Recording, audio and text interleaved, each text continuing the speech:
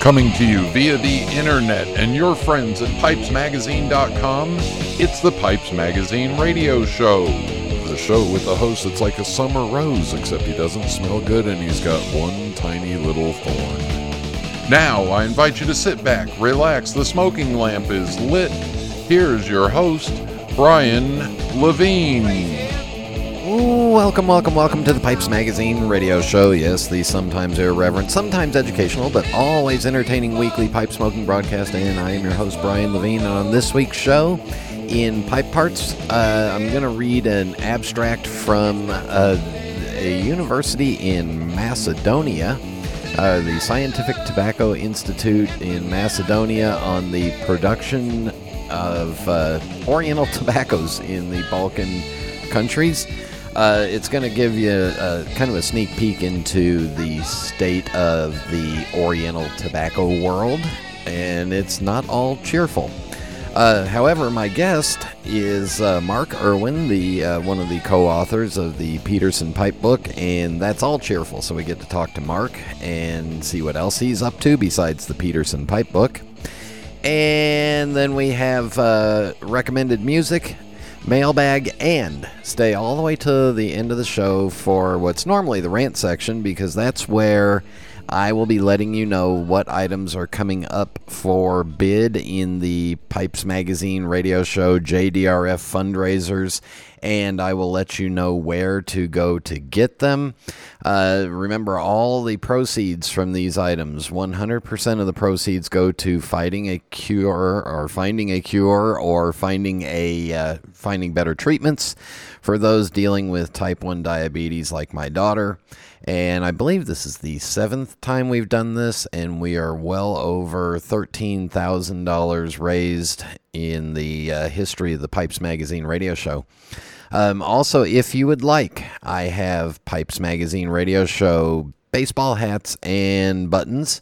It's a $30 donation, which covers the cost of postage in the United States, and that also covers the cost of the hat. And then it works out to about $21 in a donation, and the rest covers the postage. So if you're interested in those, email me, Brian at PipesMagazine.com, or you can go onto my Facebook page or Instagram page and direct message me there. You'll also see pictures of the hats if you go through my history there. So I've only got about 10, 12 of those left, so let me know. Been sending those out. Those of you that have gotten them, please post pictures of them on Facebook, Instagram, post them on the PipesMagazine.com forums. All right, let's get the show rolling. So everybody sit back, relax, fire up a bowl. Thank you all for tuning in, and here we go.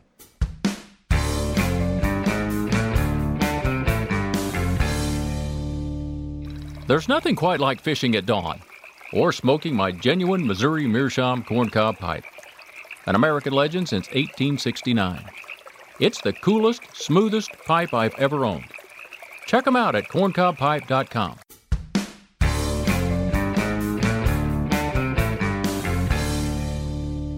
And we are back. All right, so first of all, I'm a bad podcaster because I got this emailed to me by a listener. Got this link, and it was so long ago. It was during the middle of right at the beginning of all the recordings for the Ask the Experts, and I printed it out. And whoever sent it to me, please email me again. I want to thank you personally, but I forgot who you are. All right, so this is called A Production of Oriental Tobaccos in the Balkan Countries, and it's from the Scientific Tobacco Institute. This is an abstract. It's this is a real study, and Kevin's put a link to the full article in the show listing here at PipesMagazine.com. So go on to the Pipes Magazine Radio Show page there, and you'll see the link to this full article. But here's the basics of it, and I'm going to read this, and I know reading is boring, but this is important to understand what's going on in the world of tobacco. And remember, again, we are in the pipe tobacco world. We are a very, very, very, very small portion of the tobacco that is consumed, but it affects us. So The abstract says production of Oriental tobaccos is mainly located in the Balkan countries, as well as in some countries of Asia and former Soviet republics. The share of this type in the world tobacco production is gradually decreasing. The tendency of decreasing has been clearly observed in the Balkan countries. Subsidies given by the state help to maintain tobacco production in Macedonia and Bulgaria. The leading producer in the last 5 years was Turkey with 77,000 tons, followed by Bulgaria and Greece and Macedonia and Albania and so on. The main reasons for this decline is the abolishment of subsidies in Greece and the shift from tobacco toward olive production and development of tourism in Turkey. To maintain the production of Oriental tobaccos in the Republic of Macedonia, the government must continue with subsidization. There we go. So again, this is from the Scientific Tobacco Institute in Macedonia, and it's a proposal to make more money. The introduction says Oriental tobaccos account for only about 4% of the world tobacco production. In world frames, this tobacco is grown mainly in the Balkan countries, Turkey, Greece, Bulgaria, Macedonia, and also in Italy, Egypt, South Africa, and Syria, etc. It is named by the area in which it is grown, the Eastern Mediterranean, and its varieties are named by the towns or regions of growing, Samsun, Izmir, Katarini, and a couple others that I can't pronounce. It is also known as Turkish tobacco because it had been grown in the Ottoman Empire. Oriental tobaccos are characterized by their small leaves. They are grown on poor soils in areas with a large number of sunny and warm days, which contribute to the formation of their strong aromatic and sweet and sour flavor while smoking. Then it gives a little bit more background. Results and discussions. The total share of Oriental tobaccos is about 4% in 2010 of the total production in the world. Until 2000, this production ranged from 500,000 to 600,000 tons. But after 2000, there was a tendency of decreasing, and in the last few years, the production has been stabilized at about 250,000 tons. So I want you to note there, in 10 years, it was a 50% drop-off. The drop in world production of Oriental tobaccos is consecutively followed by a drop in the Balkan tobacco-producing countries. In this paper, analysis was also made on the share of certain tobacco types by country and production. Now, I highly suggest that if you're interested, go to the link that we've posted for this article. But it just shows something, very simply. In 1998, there was about 600,000 tons grown, and the last time after the study was done in 2010, there was 248,000 tons. So that's a drop off of more than 50%. The other thing that's interesting that you'll notice in here is the decrease in what I would call the traditional Turkish varietals. For example, Black Sea went from 5,600 tons down to 0 in 2010. And then it goes down and it breaks it down even further by country and by other varietals. So just as an example, in Bulgaria, tobacco growing is on the increase in this in some strains and on the decrease in others. In Greece alone, it went from about 100,000 tons in 2000 down to 26,000 tons in 2010. So again, if you want to get more depressed or you want to see more about this, the link is down below, or you can simply do what I did and to find it, which is search, in quotes, production of Oriental tobaccos in the Balkan countries, and you'll find a link to it on tobaccobulletin.mk. Just interesting, and keep in mind again that the predominant amount of Oriental tobaccos was sold into cigarettes, and as cigarettes became as the requirement for that tobacco became less and less important because cigarettes became more and more flavored or manipulated, well, so did the drop-off. And then you also have the countries that were no longer subsidizing farmers to grow tobacco, and they switched products. All right, so there you go. Take a look at that. Let me know what you think. In just a moment, Mark Irwin. This is Internet Radio. Have a look in your tobacco cellar. What do you see? Think of what you smoke, what you age, what you're drawn to in a blend that keeps you wanting more. That's your taste. And whether you know it or not, you've been leading that expedition since you first picked up a pipe, just by smoking what you like and liking what you smoke. But the funny thing about taste, it changes, and you need a wide selection to accommodate it. We at Smoking Pipes know this, and you know it too. So whether you're searching for a tried and true favorite or a singular boutique mixture, we're here to help you navigate the voyage of your evolving tastes. But you're still at the helm. Smoking Pipes, in faithful service of the hobby.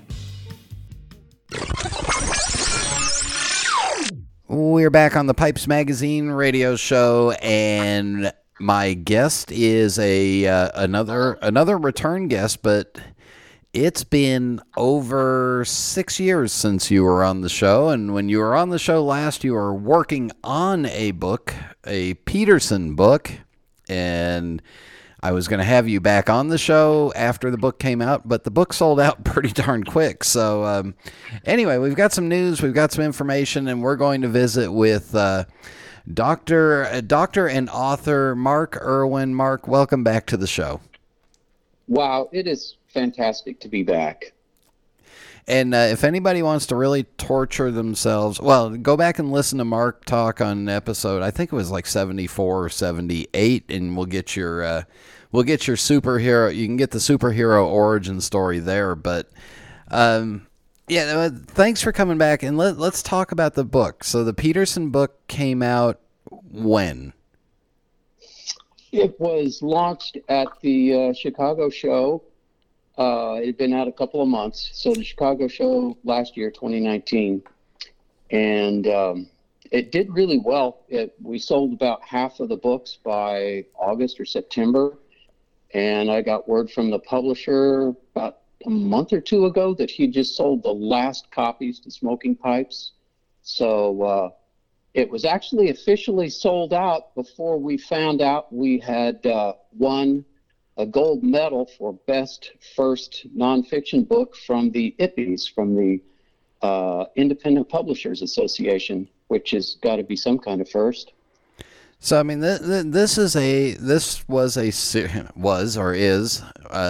was a serious book, and it got awarded by what I'm sure is probably not a group of happy pipe smokers in the that gives out these little IPPE awards.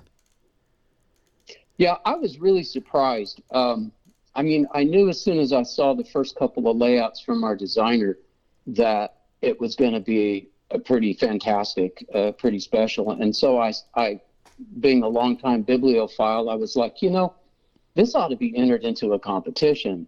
And I started looking around a long time ago and found out that the Independent Publishers Association here in America does a kind of Olympics for independently published books, and just put that in the back of my mind. And then when the book finally came out, I asked the publisher, I said, hey, why don't we enter this just on a chance? It probably won't win because it's about pipes, but it's a good looking book, and I'd like to do it. And he said, okay, I'll enter the book for you. So I am surprised, and I'm not surprised.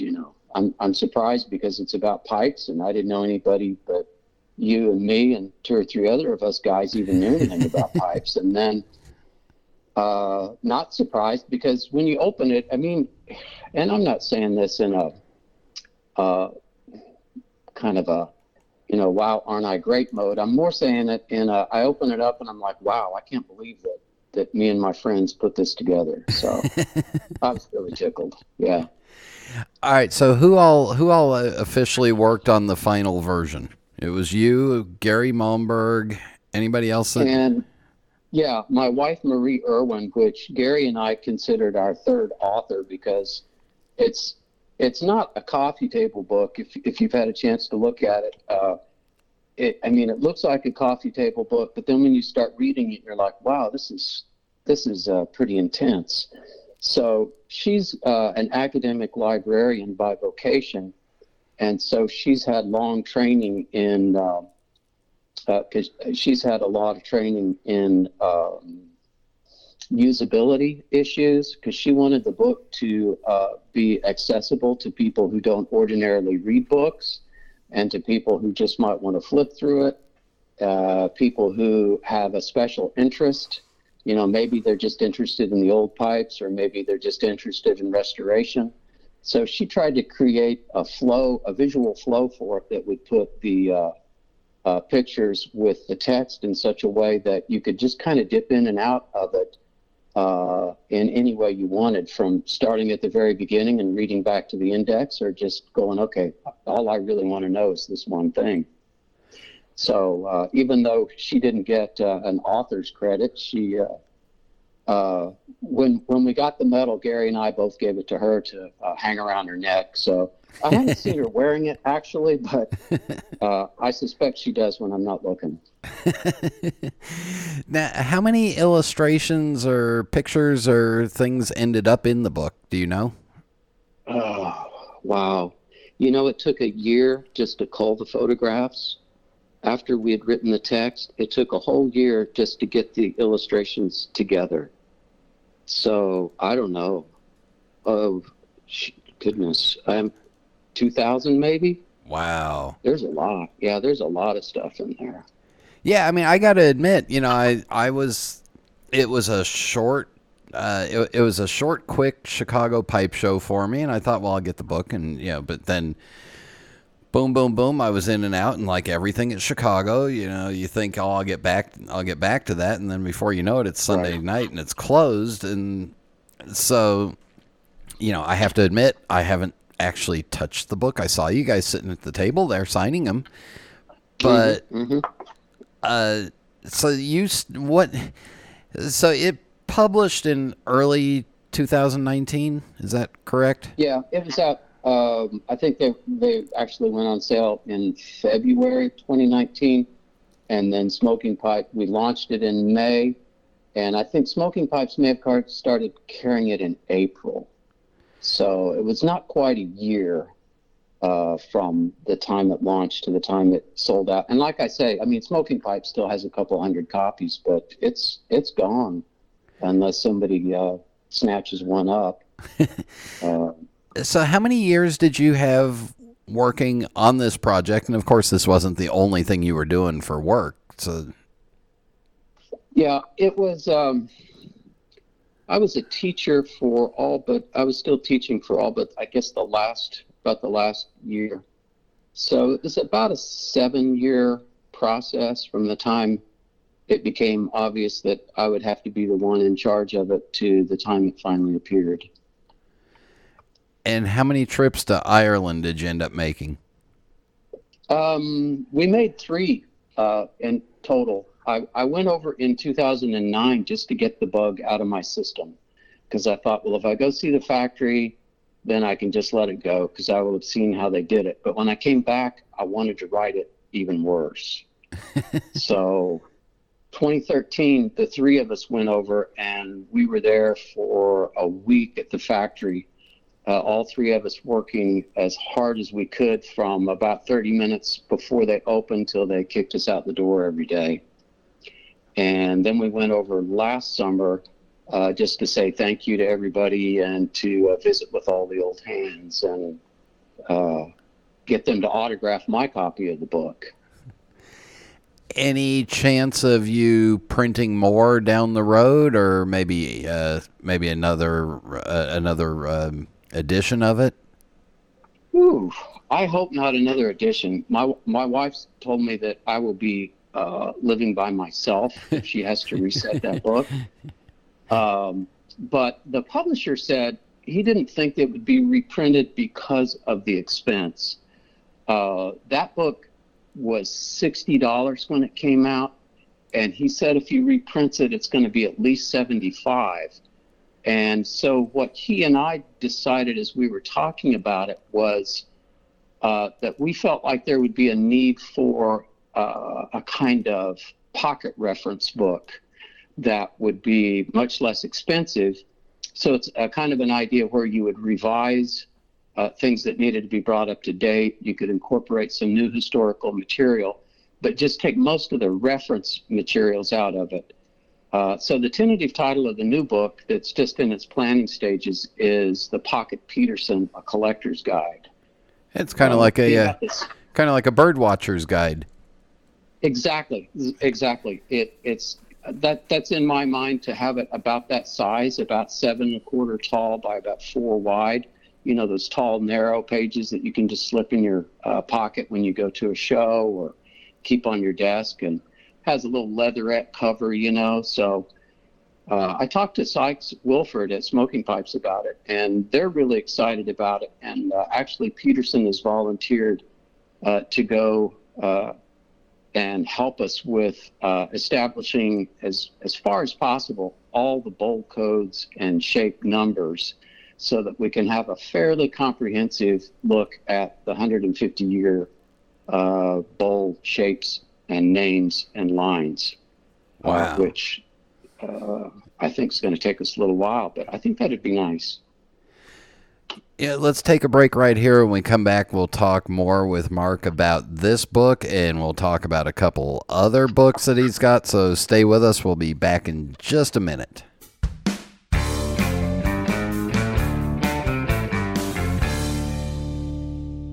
Being at the forefront of craft tobacco production for over 20 years, we've been involved in some rather interesting projects at Cornell & Deal. From the Cellar Series to the Small Batch Project, we're extremely proud of how far we've come. So moving forward, we wanted to take it back to basics, and that's what the Burley Flake series is all about. Burley is an underrated varietal, but there is a ton of nuance there.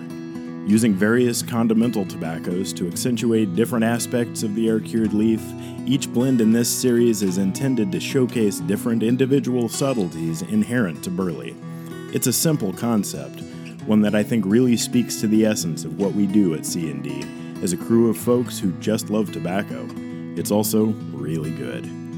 Cornell & Deal's Burley Flakes series, wherever fine tobaccos are sold.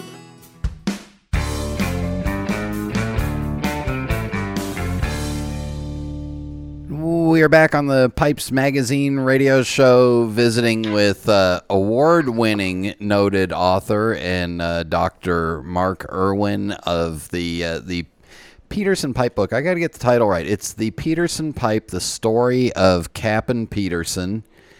Now that the book's done, what is there a discovery that you made while researching the book that was the most surprising to you, or something that kind of stood out to you more than others? Yeah, what becomes increasingly evident is that Charles Peterson was kind of a combination, let's say, between a Bo Nord as an artisan, and a Thomas Edison as inventor, and a Sykes Wilford as entrepreneur. And he seems to be kind of a polymath. I mean, he knew Russian, he knew German, he knew English. When he was 22, he moved to Dublin from Latvia, which is a backwater in Russia, and started repairing and making pipes for Frederick Kapp. And when he was 32 or 33, he and his first wife, Sarah Kapp, who was the widow of Frederick Kapp's brother, went in together in kind of one of these arranged marriages, and she brought her money and he brought his patents. and kind of started to launch this new idea of Captain Peterson as a factory. And then by the time he was 38, they had launched the business with the help of his nephew, and started making pipes with a factory crew of about 20. And what's really interesting to me about him is his social inclusivity. He's just a fascinating individual, because you see all his pictures and he's always smiling, he's always making jokes, and he just seems way too happy. He didn't ever take a very large salary. He seemed to be concerned about the people around him. For example, at one Christmas in 1894-95, they sent a bunch of pipes over to these poor sandwich board men in London, which were, they walk around with the big board and advertisements, and they were just kind of the lowest of the low. And they did that for 2 or 3 years. And then when World War I came, and they knew that these Irish brigades were going up from Northern Ireland, they sent like 20,000 pipes to the front. Wow. Which was very interesting in 1914. But they, in their own factory, what's interesting is they employed about as many women as they did men, which I know is not unusual for the day, but they seem to have paid their women and their men a really good wage. And they seem to be sensitive to the political and religious sensibilities of the people that they worked for and the people that they sold to. For example, they had some Jewish guys that worked there, and they gave them off for the religious holidays. They had a charity Christmas dinner for the poor in Dublin at the church, which was literally built next to the factory. There's a little Unitarian church there. And this was done by the employees, not by the management. So the employees every year would do this big Christmas thing right next door. And they had these big, they would take all the employees out every year out to Glendalough or someplace at the very end of the business year in June for a holiday. And then they'd all come back to town for a dance, which I thought was very interesting. Yeah. So you're right. That is a very socially forward thinking kind of management, especially for that time. Yeah, I thought so too. And he registered in the 1910 census as a free thinker, but the free thinking movement in the late 1800s was primarily directed against these Christian legalists and so forth. And it was kind of negative. It was a kind of it was there to attack organized religion. But what Peterson seems to have used it for was so he wouldn't have to identify as a Roman Catholic or as a Protestant. See his wife and kids were Roman Catholic and baptized there. But because he was a free thinker, you see, he didn't have to get into the politics of Ireland. So he did, which was kind of interesting, even though, having said that, they did hide munitions and arms for the insurgent patriots in the uprising in 1916 in their basement. Wow. And as a matter of fact, his brother had to leave the country because his brother was a pretty outspoken socialist. And he got in enough trouble. He had worked for the factory. He got in enough trouble that he had to leave. So Charles was, like I say, he was always interested in peace, and he didn't really care what your politics or religion was. He really just wanted you to kind of relax and smoke your pipe and say, it's going to be okay. You just need to stop and think about it a little bit. And at one point, didn't Charles hold like a couple of dozen patents or on all kinds of stuff? Yeah, Charles, even though the system patent in 1890, which went through first, second, and third patents before he was done with it, was his big claim to fame. He patented a detangling hair comb because all the ladies at the time, like you can see him looking at he had a really cute second wife, Annie, and you can just see her going, you know what, I'm having trouble here. And he's like, oh, I can fix that. So he patented this comb for her, and he kept working on the system pipe. As a matter of fact, last summer, Silver Great and Brad Pullman made replicas for 14 or 15 of us of Charles Peterson's NAP, NAP mouthpiece, which is really unusual and gives a really huge flavor blast to your palate, because it shoots smoke out from a side vents, and it kind of looks like a clamshell fist. Mm-hmm. And so instead of the smoke coming out the tip, it comes out two sides and then up and down. Silver and Brad said it was one of the hardest things they'd ever made. I saw one of them at the West Coast Pipe Show, I believe. Oh yeah, that's right. Yeah. That's where we got together and talked about our experiences. Shane Ireland was really impressed with it. He thought it was a pretty cool invention, but it would have to be handmade. He said there's no way a factory could do this with a molded vulcanite or acrylic. Yeah. In his opinion. So the book's the book. It's done, and if you can get a copy, grab a copy. Let's talk about some of the other stuff you've done, because we didn't on the other show, on your other visit, but you wrote a book on pipe smoking in Middle Earth, and it's not available anymore, right? Right. I did. It was kind of my first venture. I had been talking to Bill Unger, the late Bill Unger from the Pipe Collector, about that, and he said he said, why don't you write me some pieces? But he said this pipe smoking in Middle Earth is way too big for me to attempt to do in our magazine.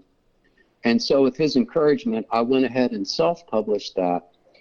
And it kind of, everybody has different reasons why they take up the pipe. And for me, I was stuck at home in high school with mononucleosis and had a copy of The Lord of the Rings. And the more I read it, the more interested in pipe smoking I got, until I finally went and found my dad's K-Woody in a drawer in the living room. And went down and bought some horrible cherry tobacco from the local tobacconist. And I always thought, I ought to write a book about all the pipe smoking references in Middle Earth. So I finally did, I guess 6 or 8 years ago, did the illustrations myself. And it went through, I think we sold about 400 copies of it. And then I got interested in the Peterson book, and looking at it now, it looks to me like I really need to write a new introduction. And the Hobbit movies have come out since then. And one of the cool things about the book that I like is in the back, it's got an appendix, so you can find every mention of pipes or tobaccos in the entire Lord of the Rings and in all the Lord of the Rings movies. So Minute and Second, and that kind of thing. But I need to do that for The Hobbit, and then do some rewrites for the introduction. And my designer, my wife, says she's up to doing that maybe early next year. So hopefully we'll get out a new edition of that. So that'd be a good pocket guide for pipe spotting while you're sitting and watching the movies. Exactly. And I have some pretty harsh words to say to Peter Jackson for his lack of using real pipes, but if you get over that, you'll have a good time. Well, at least we know he used real tobacco at some point. Exactly.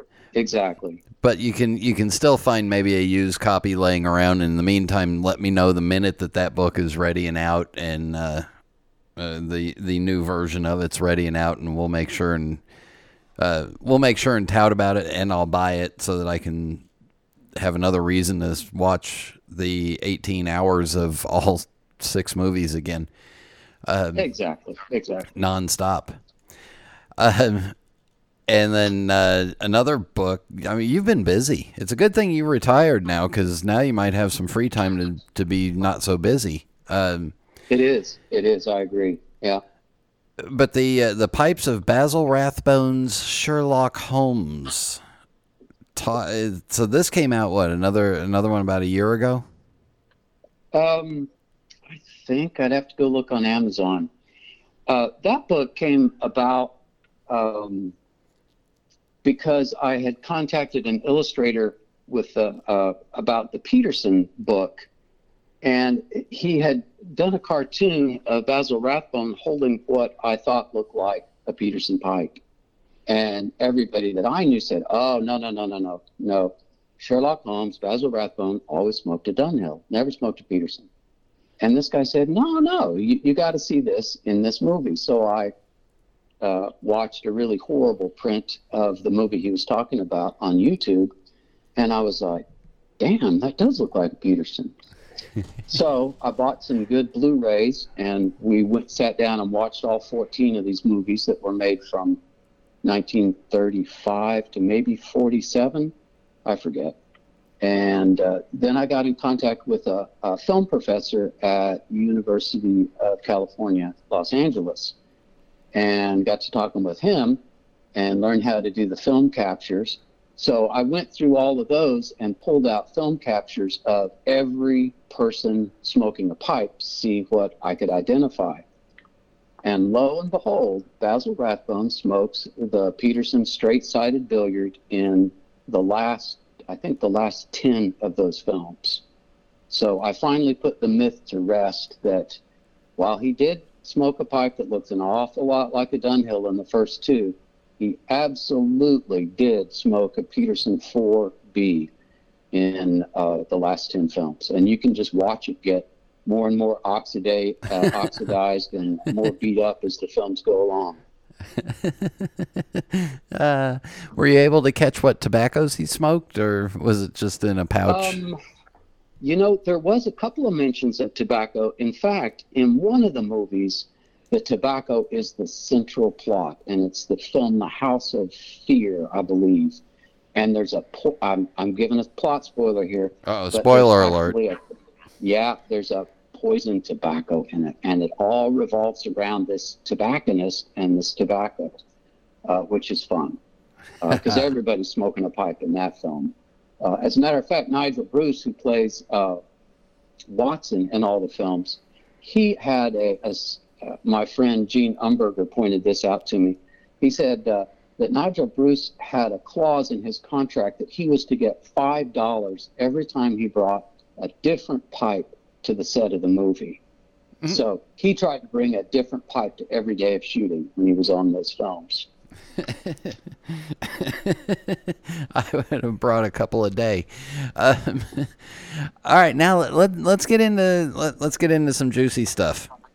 So when you started the book, the Peterson Company was owned by Tom Palmer, and I've had Tom on the show, and he's a great guy. And now the company's under new ownership. What have you seen that's exciting and different? What do you think of what's coming up or going on with the Peterson Pipe Company? Tom was, of course, so crucial to the company's survival. And when he bought it, it was in some trouble. And then we had the cigar boom, which really helped him and the company. Yeah. And as a businessman, he was just the best at trying to figure out what's going on in the pipe world and what are people interested in. And he really capitalized the whole beginning of the collectible pipe era.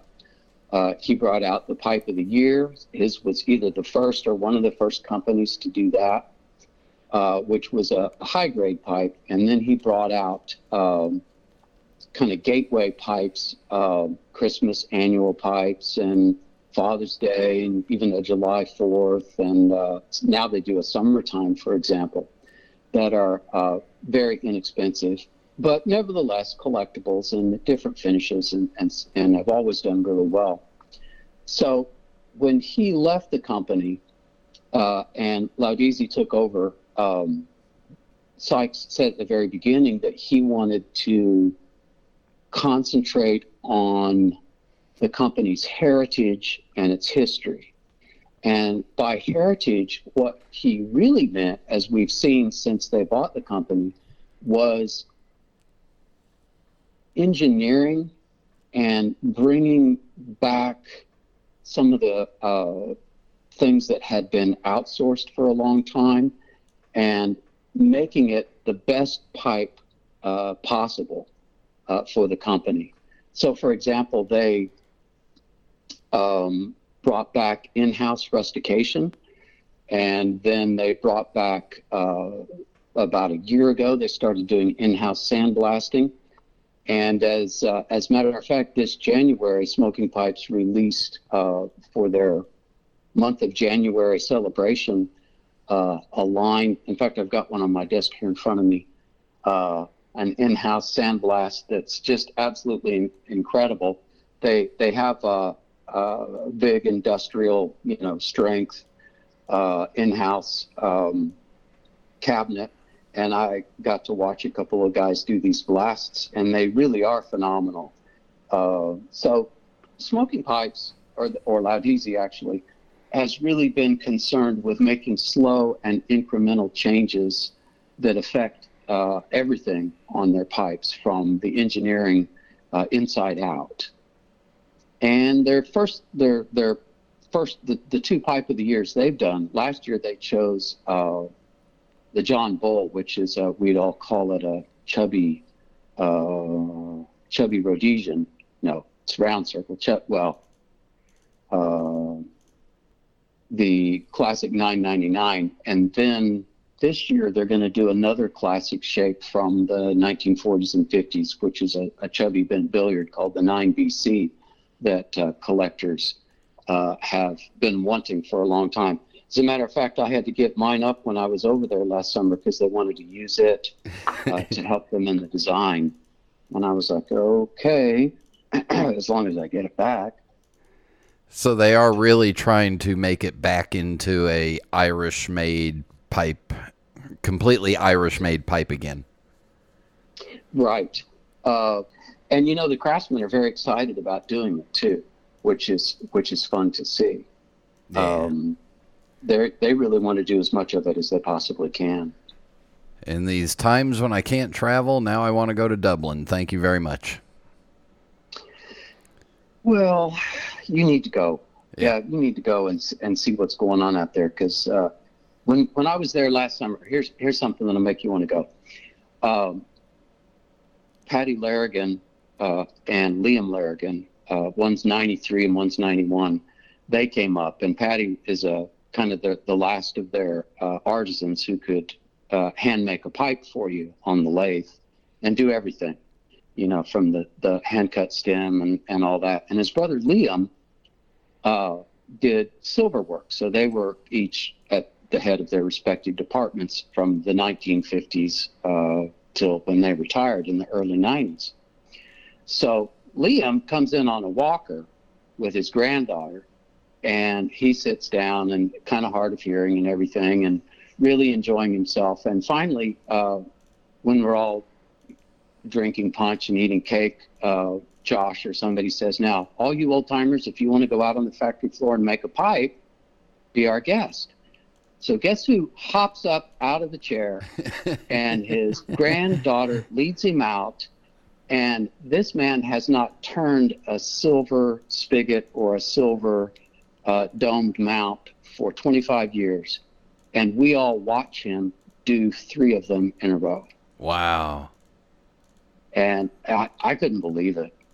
I guess, muscle memory is that kind of thing that he wasn't happy with one of them, but I was like, you know what? I think you're doing fine.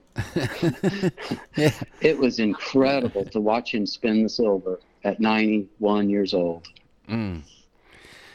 On that, we will wrap this up with the Fast 5 final questions. No right answer, no wrong answer, just whatever comes to your mind. Are you ready? I'm ready.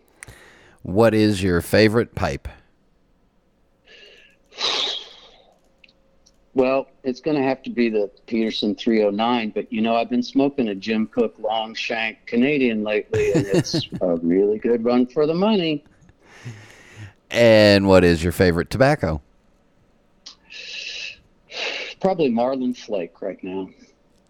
if you can get it. What is your favorite drink?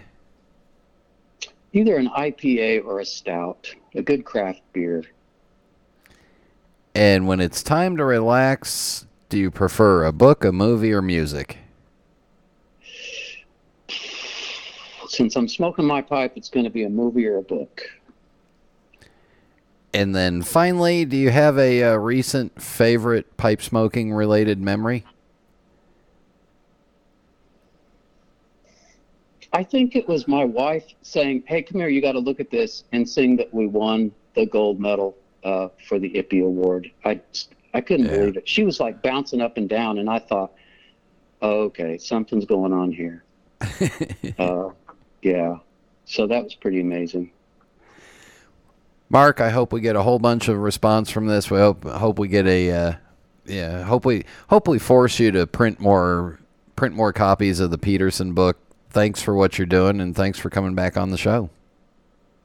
Hey, you're welcome. And tell people if they're interested in any of this, they can go to the Peterson Pipe Notes blog and get in touch with me. And they can see the Rathbone book, and they can leave comments to pick up information about Peterson or just ask questions.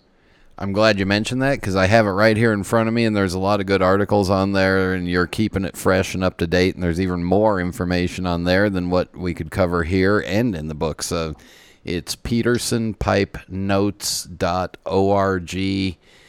Mark Irwin, doctor, award-winning author, retiree, pipe smoker, thank you very much. Thank you, Brian. We'll be back in just a minute.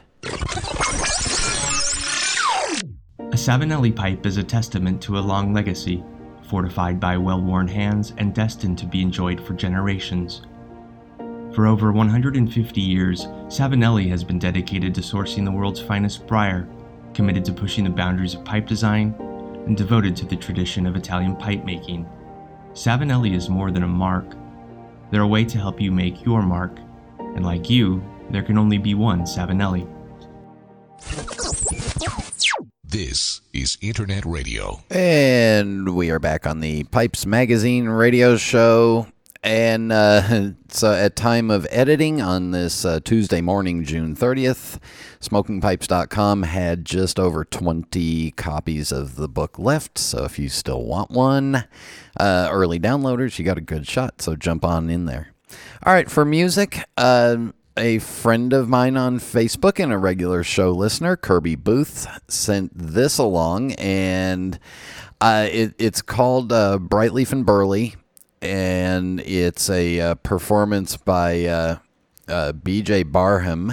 And at first listening to it, I heard the tobacco references, but then I also heard the second or third time through, I heard the references to the opioid addiction. So it's a little bit of a tale of what's going on in eastern Kentucky or the Appalachians, and just give it a listen. It's there's a lot going on in here.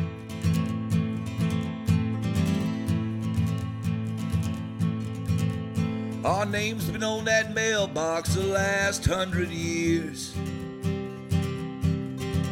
We're the walking definition of blood, sweat, and tears.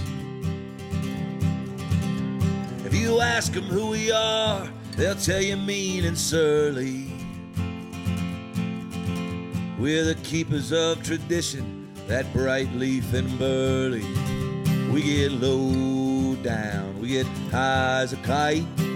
Lord, I wish I may, Lord, I wish I might be singing this song when I hit the pearly gates. Greetings from Tobacco Town, USA. Greetings from Tobacco Town, USA. I've been wandering these roads since I was 3 years old, watching the men I thought were gods turning green leaves into gold. Now the fields, they all lay empty, curing barns are growing cold. All the while another cash crop just begging to be sold. Yeah, we got the infrastructure, Lord knows we got the will. but a solution to a problem doesn't pay that problem's bills. So they'll keep calling it legal, keep pumping us with pills. Tell Roosevelt what the Bible Belt went and did to his New Deal. We get low down, we get high as a kite.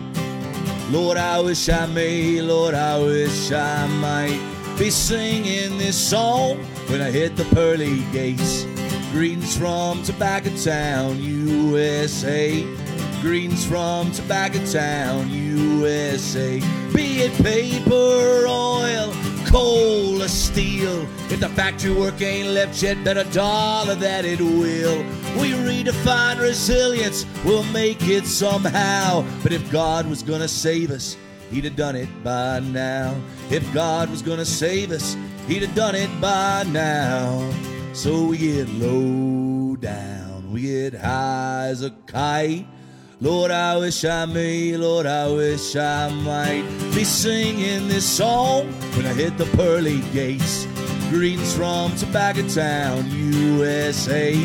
Greetings from Tobacco Town, USA.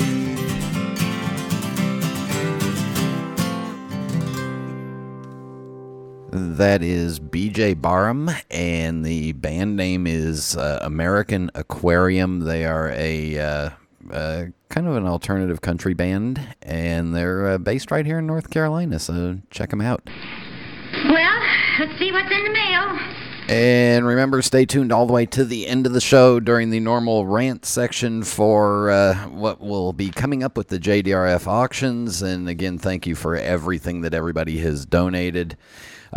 Big mailbag, so thank you all that have emailed or posted or sent in comments. Really appreciate that.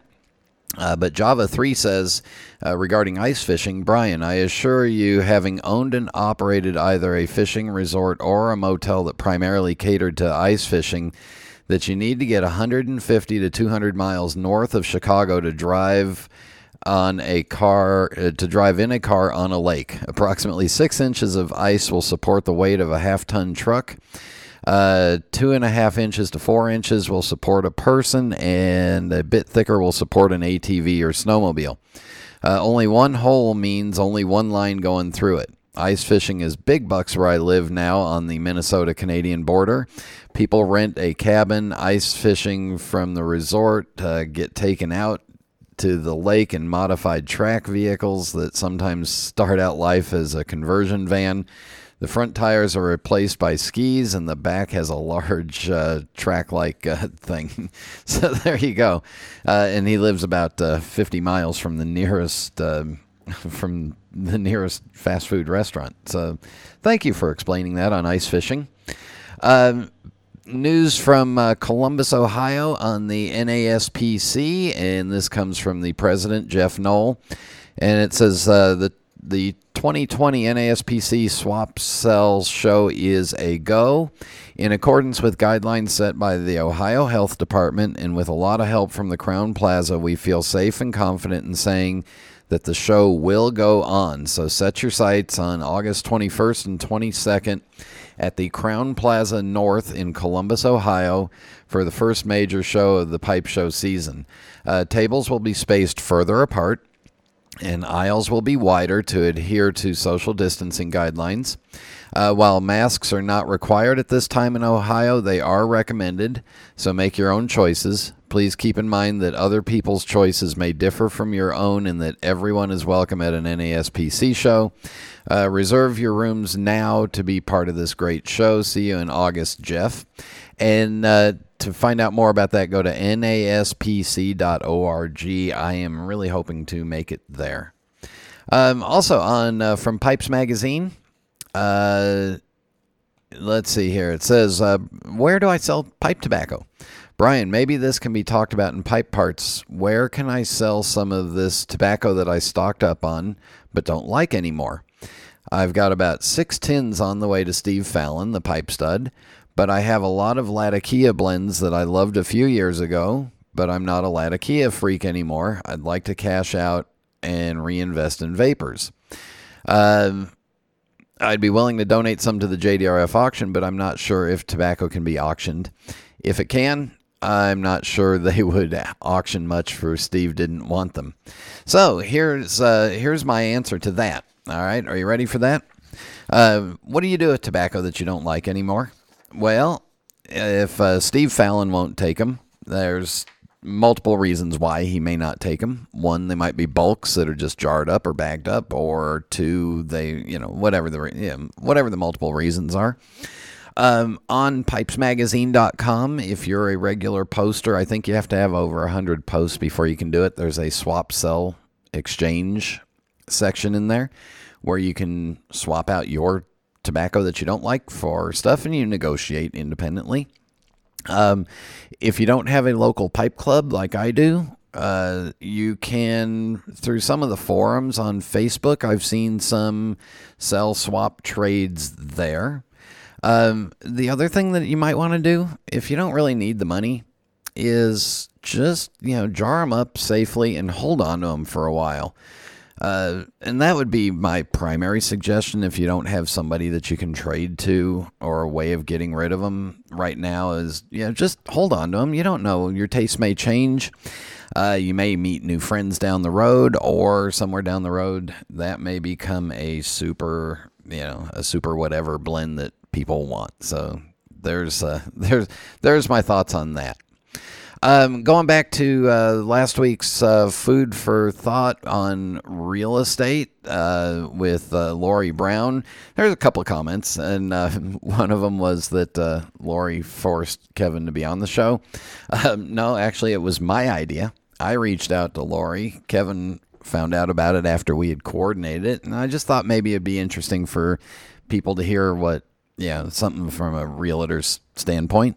And again, primarily for those who have never sold a house or bought a house. However, Casey Ghost says, like most people, I hate house hunting. I let the wife handle this on the very reasonable premise that if she's happy, I'm happy. About all I care about in the house is that the roof doesn't leak. Good show. All right, there we go. Going back to last week with Fred Hanna, Mike Stanley says Dr. Fred Hanna is a heck of a gentleman, in addition to being a master blender, in my humble opinion.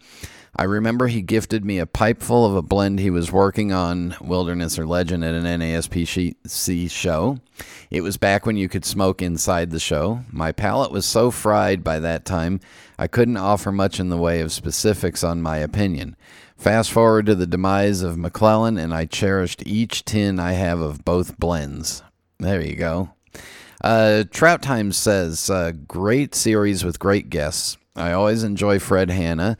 He has such a wealth of knowledge. I want to see how Brian tops these latest shows. The bar has been raised.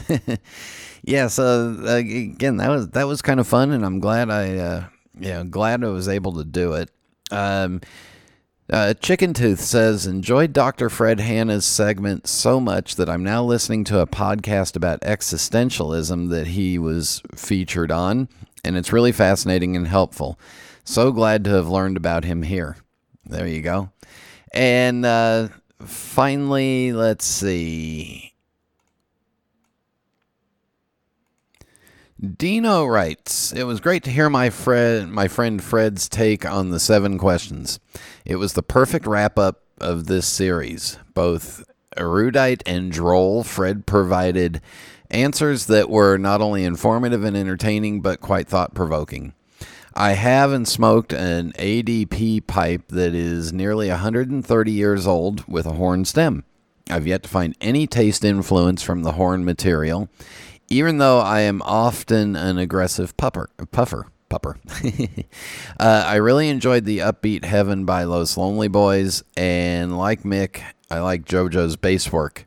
Community coffee, the stuff Jim Amish mainlines. A wonderful old-style coffee with absolutely no pretensions. Thanks again for an always entertaining show. You are welcome, Dino. And then lastly, Casey Ghost says, great show. Fred, as always, was the consummate guest. He expresses opinions in a way that just doesn't seem to threaten yours. One thing I do miss about not going to pipe shows anymore is not getting a chance to talk to Fred. Well, there you go. Yeah, so I hope everybody enjoyed the 7 experts, and I've got some ideas for more in that vein for future shows, so just stay tuned. All right, in just a moment, instead of a rant, we'll talk JDRF auction, JDRF fundraiser items.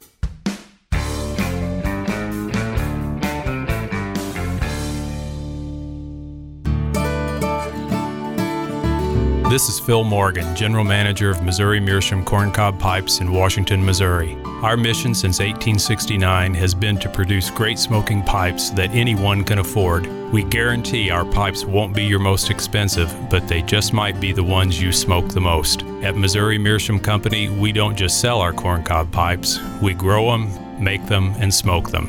Missouri Meerschaum, Washington, Missouri, since 1869.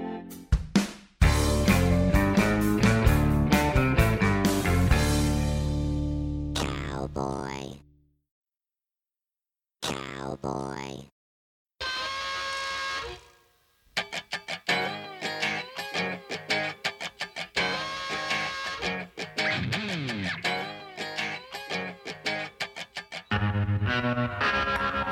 All right, JDRF fundraiser in full effect. Items have not been posted by Steve Fallon yet.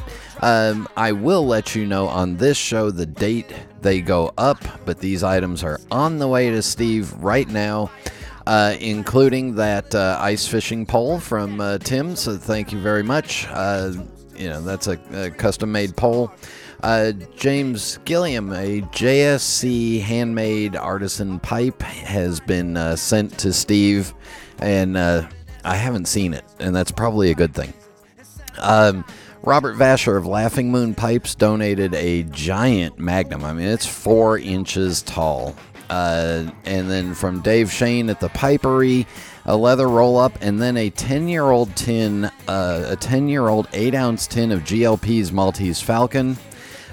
Jim Herbert, maybe it's Jim Abear, I apologize, but he's donated an 8-ounce bag of Esoterica Tilbury, a tin of Esoterica Margate, and a tin of the Dunhill named 965.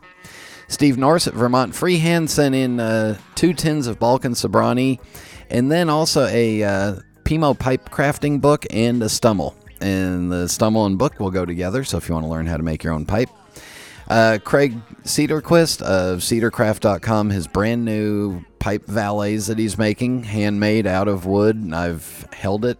I didn't use it, but I held it, and it's nice. I mean, just a nice, perfect way to decorate perfect way to load your pipe up. Ed Graves at Dark Fired Leather donated a handmade everyday carry bag. It's similar to the one that he made for me that I have been using continuously since February. So it's an everyday carry bag that you can hold, a wallet, a couple tins of tobacco in, pipe cleaners, pipe tools, has a couple of slots for pipes in it, makes a perfect everyday bag, and then a couple of leather-wrapped DeJeep lighters. So I was tempted to keep those. From Nathan Davis at graywoody.com, a brand new K Woody relief grain, and also one of his NQA handmade pipes made by Nathan. And that one's got a little glow-in-the-dark treatment to it, so that's kind of cool. Donated by Travis Carr, the bearded tamper, 5 of his handmade tampers, and he gave me one. I've been using it outside, and it's just, again, handmade out of real wood, beautiful. And then finally, Robert Lawing, the Law Dog, a couple tins of tobacco, including a tin of McCraney's Red Ribbon that I may be drooling all over. And then lastly, Rondi Reeves, and this goes back to last year when he gave me the tobacco, and let me tell you, it was hard to hold on to some of these tins and know that they were here, but hold them for the auctions. Rondi donated an old pouch of Revelation, a tin of Dunhill Early Morning Pipe, a tin of Musketeer, which I'd never seen before, a tin of Dunhill Durbar, a tin of the Cornell & Deal Small Batch Red Flake from 2017, a tin of McClellan 40th Anniversary, a tin of 2017 Christmas Cheer, a tin of McClellan Blue Mountain, a tin of McClellan Holiday Spirit, and then a tin of 2012 Frog Morton and a tin of Frog Morton Across the Pond. Remember, all those items will be either listed on the pipestud.com or on Steve's Pipe Stud eBay listings. And again, I will let you know exactly when. Follow me on Facebook or Instagram, and you will see some pictures of the items that I've actually had here in my hands, and I will be posting pretty furiously when those items go up. Also, you can see pictures of the hats there. All right, enough of all that. This has been a big show with a lot of talking in it. But thank you very much to Mark Irwin for joining me, and thanks for all the work he did on the Peterson book. It is truly fabulous. Thank you all for tuning in, and until next time. Until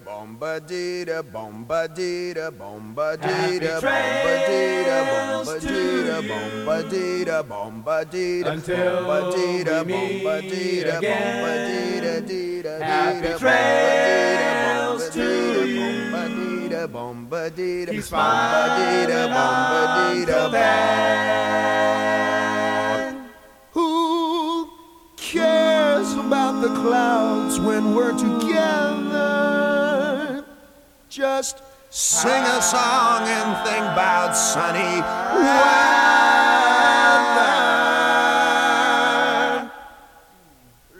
Happy trails to you till we meet again.